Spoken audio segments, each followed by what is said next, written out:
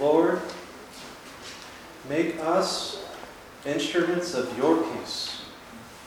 Where there is hatred, let us sow love. Where there is injury, pardon. Where there is discord, union. Where there is doubt, faith. Where there is despair, hope. Where there is darkness, light. And where there is sadness, joy. Grant that we may not so much seek to be consoled as to console, to be understood as to understand, to be loved as to love. For it is in giving that we receive, it is in pardoning that we are pardoned, and it is in dying that we are born to eternal life. So may the words of my mouth and the meditation of my heart be found pleasing in your sight, my Lord, my strength, my Redeemer. Amen. Please be seated. Today I have 4 stories for you. 4. So count them.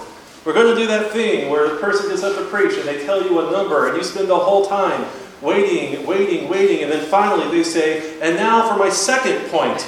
And you think, oh gosh, there's 2 more to go. 4 stories. But I'll keep them sweet and as short as I can. And the thing about these stories is each and every one of them is absolutely true. But none of them should have happened. The first one took place a long, long time ago when I was about 5 years old. I was playing t-ball, baseball, where you have the little tee, you got to hit the ball. This is when you're first learning how to play the game. And I was a first baseman, and I remember my team was pretty good, we were decent, but at some point in time, as I'm playing first base, person up the bat hits the ball, goes over to somebody else, they throw the ball to me, I catch the ball, and the umpire does this thing with his hand and shouts, out! Now the first base coach for the other team, who's standing on the other side of the first base, help the players along, he gets really upset about this. And he starts yelping at the umpire because this is Little League Baseball. This is important.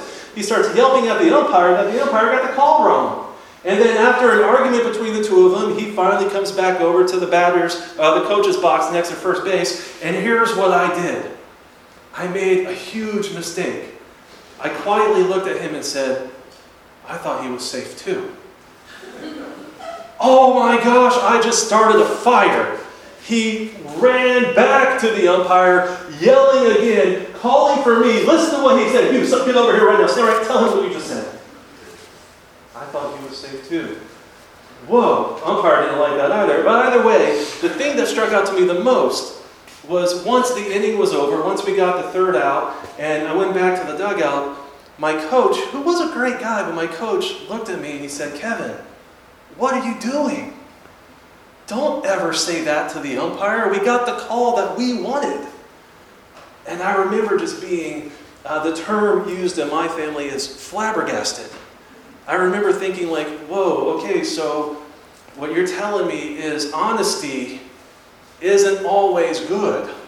Sometimes when it serves my purpose, it's okay for me to be dishonest, or at least, to stay quiet and not step into what's going on. I could just be passive over here. It stayed with me, that story. I don't know why. I have a handful of moments from my childhood that I can remember. I can close my eyes and I can see them happening, and that's one of them. I thought he was safe too. I'll never say those words again. Second story took place a little bit longer ago, actually about 105 years ago. In the summer of 1914, a war broke out like nobody had ever seen before. A war between numerous countries, using weapons that had never been used before, using tactics that were deadlier than had ever been used before. And the world was coming to grips with this world war that was taking place. And as the soldiers were learning how to fight this war, they were developing what is known as trench warfare. They dug trenches, and they would hide in these trenches. But what you have to know is, in the winter of 1914, This was still relatively new. They hadn't figured out, they hadn't had years of experience of digging trenches yet, so they hadn't figured out exactly how to dig a trench. So they had these trenches that were mostly muddy walls and muddy floors, and they would fight from these, and they would live in these, and they would be scared. If you even stuck a little bit of your head up above that trench, you risked death. I remember growing up watching movies of wars. You know, I love John Wayne, so I'd watch all these movies of wars, and you'd have somebody leaning up against like a tire, like an old wagon wheel tire, with all their body exposed, but somehow they're perfectly concealed. And I thought, oh, this is fine. And then when I was a teenager, I went and played paintball once. And if you haven't played paintball, you shoot little balls of paint at each other, and those suckers hurt. And what I learned playing paintball is those movies were all wrong. Because if this much of my pinky stuck out from behind a barricade, it got shot. And that hurt. So I can only imagine what it would be like for these soldiers. They stick their pinky out, it's not a paintball coming at them. Now, by the wintertime, they ended up not really fighting each other so much as they were fighting the weather. It was cold and it was wet. And the water would seep in. The field that they were on, this particular field, this one day, Flanders field, the water level was high on that field. So every time it rained, the water would pour into the trenches, and they would find themselves walking and crawling through a foot of water and mud that they sunk into like quicksand. Now the rainy season is December. So it had been raining for a month. And they were living their life drenched and soaked and cold, dug down in these trenches, crawling through the muck and the mud, hopefully being able to stack enough stuff up that they can sleep where it's dry, hanging their food from the roof inside the little bunks that they created to keep their food dry. This is the condition that they're in, and it is hell on earth.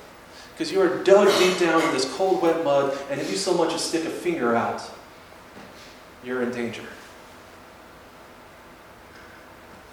So Christmas Eve came along, and a British soldier looking out of his trench over toward the German trenches saw some lights, saw some fires being lit. And he immediately called back to his commanding officer and said, the Germans, something is up. It looks like they're about to attack. And as they were getting ready to counterattack, they heard a sound that they weren't expecting. They heard coming from the German trenches voices of men singing Silent Night. And not knowing what else to do, the British soldiers started singing Silent Night. The Germans singing in the original Austrian, the English singing it in English, and together singing the song. And then it went on into the next song, the First Noel, and then it went on into Good King Wenceslas. And together these two armies started singing with each other across a field on a Christmas Eve. The lights that the Germans had been lighting were candles attached to trees, old Tannenbaum. Now the rain happened to stop that Christmas Eve, and a dry cold came, and it froze the ground so that they could actually stand up in the trenches, still hunched over, but actually stand up not in the mud. And that was a relief to them. And that night it snowed. And when they woke up in the morning, a British soldier heard from the German trench, English, you no shoot, we no shoot. And they looked up over their trench and they saw a few German soldiers standing up in daylight on their parapets. If your pinky is showing, it's getting shot. And they are completely standing in total daylight. And the British didn't shoot. And slowly one British soldier raises his hands up and he climbs out of his trench. And he sees the Germans and they don't shoot. And they look at each other from across the field, not shooting. They slowly walk towards each other, and when they finally get close enough, they reach out and they embrace and shake hands and they introduce themselves. By the end of the day, they were exchanging gifts. There's a story of one English officer who met a German officer, and the German officer had come across some letters from another Englishman who had died. So he gave those letters to the English officer and said, maybe you could give these to the man's family. So that English officer took off a silk scarf that his wife had sent him and gave it to the German. Well, the German, embarrassed that he had nothing in return, sent one of his soldiers to go back and get the fur gloves that his family had sent him. They were exchanging gifts. By the end of the day, they were playing football, soccer, together. Out on that snow-covered field, that snow that made the ground solid, so for the first time in a month, they could stand up straight and hard on hard ground. They could get out of their trenches and see the cover and the beauty of the earth, and the snow covering the ground that is littered with the dust and destruction and bodies of warfare. For one day, they found peace. And it never should have happened. Because the generals, the authorities, those in power or control of the armies didn't want that to happen. They had actually passed rules saying that there will not be any unofficial truce, any unofficial armistice. You will not do this. Because when you have two armies that are fighting against each other, the last thing you want your soldiers to know is that those soldiers are human too. There's actually a letter written back from an English officer who met a German officer, and they had a conversation about how they both thought they were fighting for freedom against each other. They didn't know why they were fighting, but they knew they were taking a moment to say, forget about this plan that the world has for us. We're coming together, if only for one day, to find peace. To find something different, something honest, something true. In 1915, there was no Christmas truce because the generals had grown wise and they had developed plans and they ordered barrages and artillery and machine gun fire. They planned attacks for Christmas Eve in 1950 to make sure that that truce would not happen again. Many of the soldiers who played soccer in 1914 never saw Christmas in 1915. But I will know who they are for that one moment where they had the guts to stand up and find peace. And it's not passive. It's not sitting off to the side, not doing anything, and hoping that everything will be better. If I just keep my mouth shut, then I have found peace. That is not peace, that is hiding. Peace is not passive, it is active, it is work, and we are called to try for it, to aim for it, to do it. We are called to love each other. Jesus did not come to this earth and die for me so that I could choose how to love somebody else. He did that for me so I could love them the way He wants me to. And the way I do that is by seeking out, actively finding peace. And it takes guts. You got to be brave. You got to be willing to be that first person to call for it, to sing the song, to say, you know shoot, I know shoot, and then to give the faith to stand up and make yourself vulnerable. The third story took place 2,000 years ago. A gentleman was betrothed to a woman, and he found out that she was pregnant, which was obviously a huge no-no.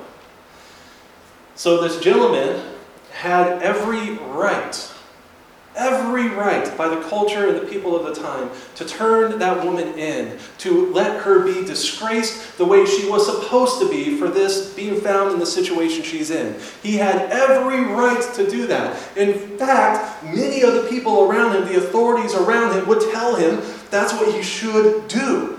Save yourself, save your own honor. You are a righteous man, make sure you stay righteous by getting rid of her. That's what should have happened on that night. And it didn't. Instead, the man for a moment thought about somebody other than himself and how what he can do for this person mattered more than what he did for himself. And he agreed that he would let her go quietly from their arrangement. He wouldn't disgrace her. He wouldn't make a fuss. He wouldn't let anybody know. That shouldn't have happened. And then the angel of the Lord showed up and said, stay with this woman. Something amazing is happening here. And he had to step out on faith to trust in that. It should not have happened according to the authorities of the people of the time. We don't do that. We don't step out on faith and give our love. We don't put somebody else's needs, somebody who clearly has wronged us. We don't put them above our own. 30 years after that is our final story. We read about it last week when John the Baptist, in prison, sends out a messenger to Jesus to say, hey, go find Jesus and ask him, are you the Christ we're waiting on? Are you the Messiah? Or should we expect another one?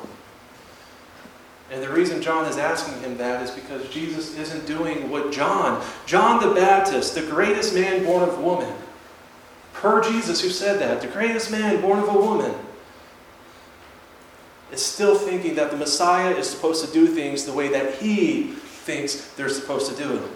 John the Baptist, Jesus did not come to this world and die for you so that you could choose how he acts in this world.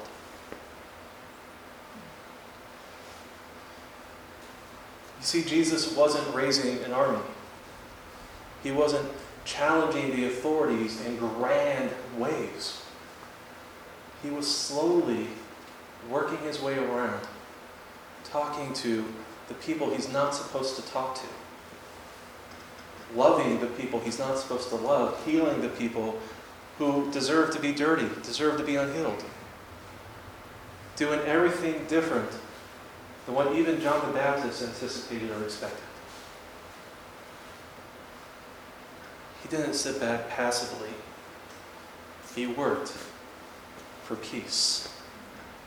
And he died for peace. He said, they are so important that I am willing to risk my own life to save them. That shouldn't happen. But it did. Our last Advent candle, our fourth candle that is lit today, is the candle of peace. And it is a peace that does not make sense to us because we are humans.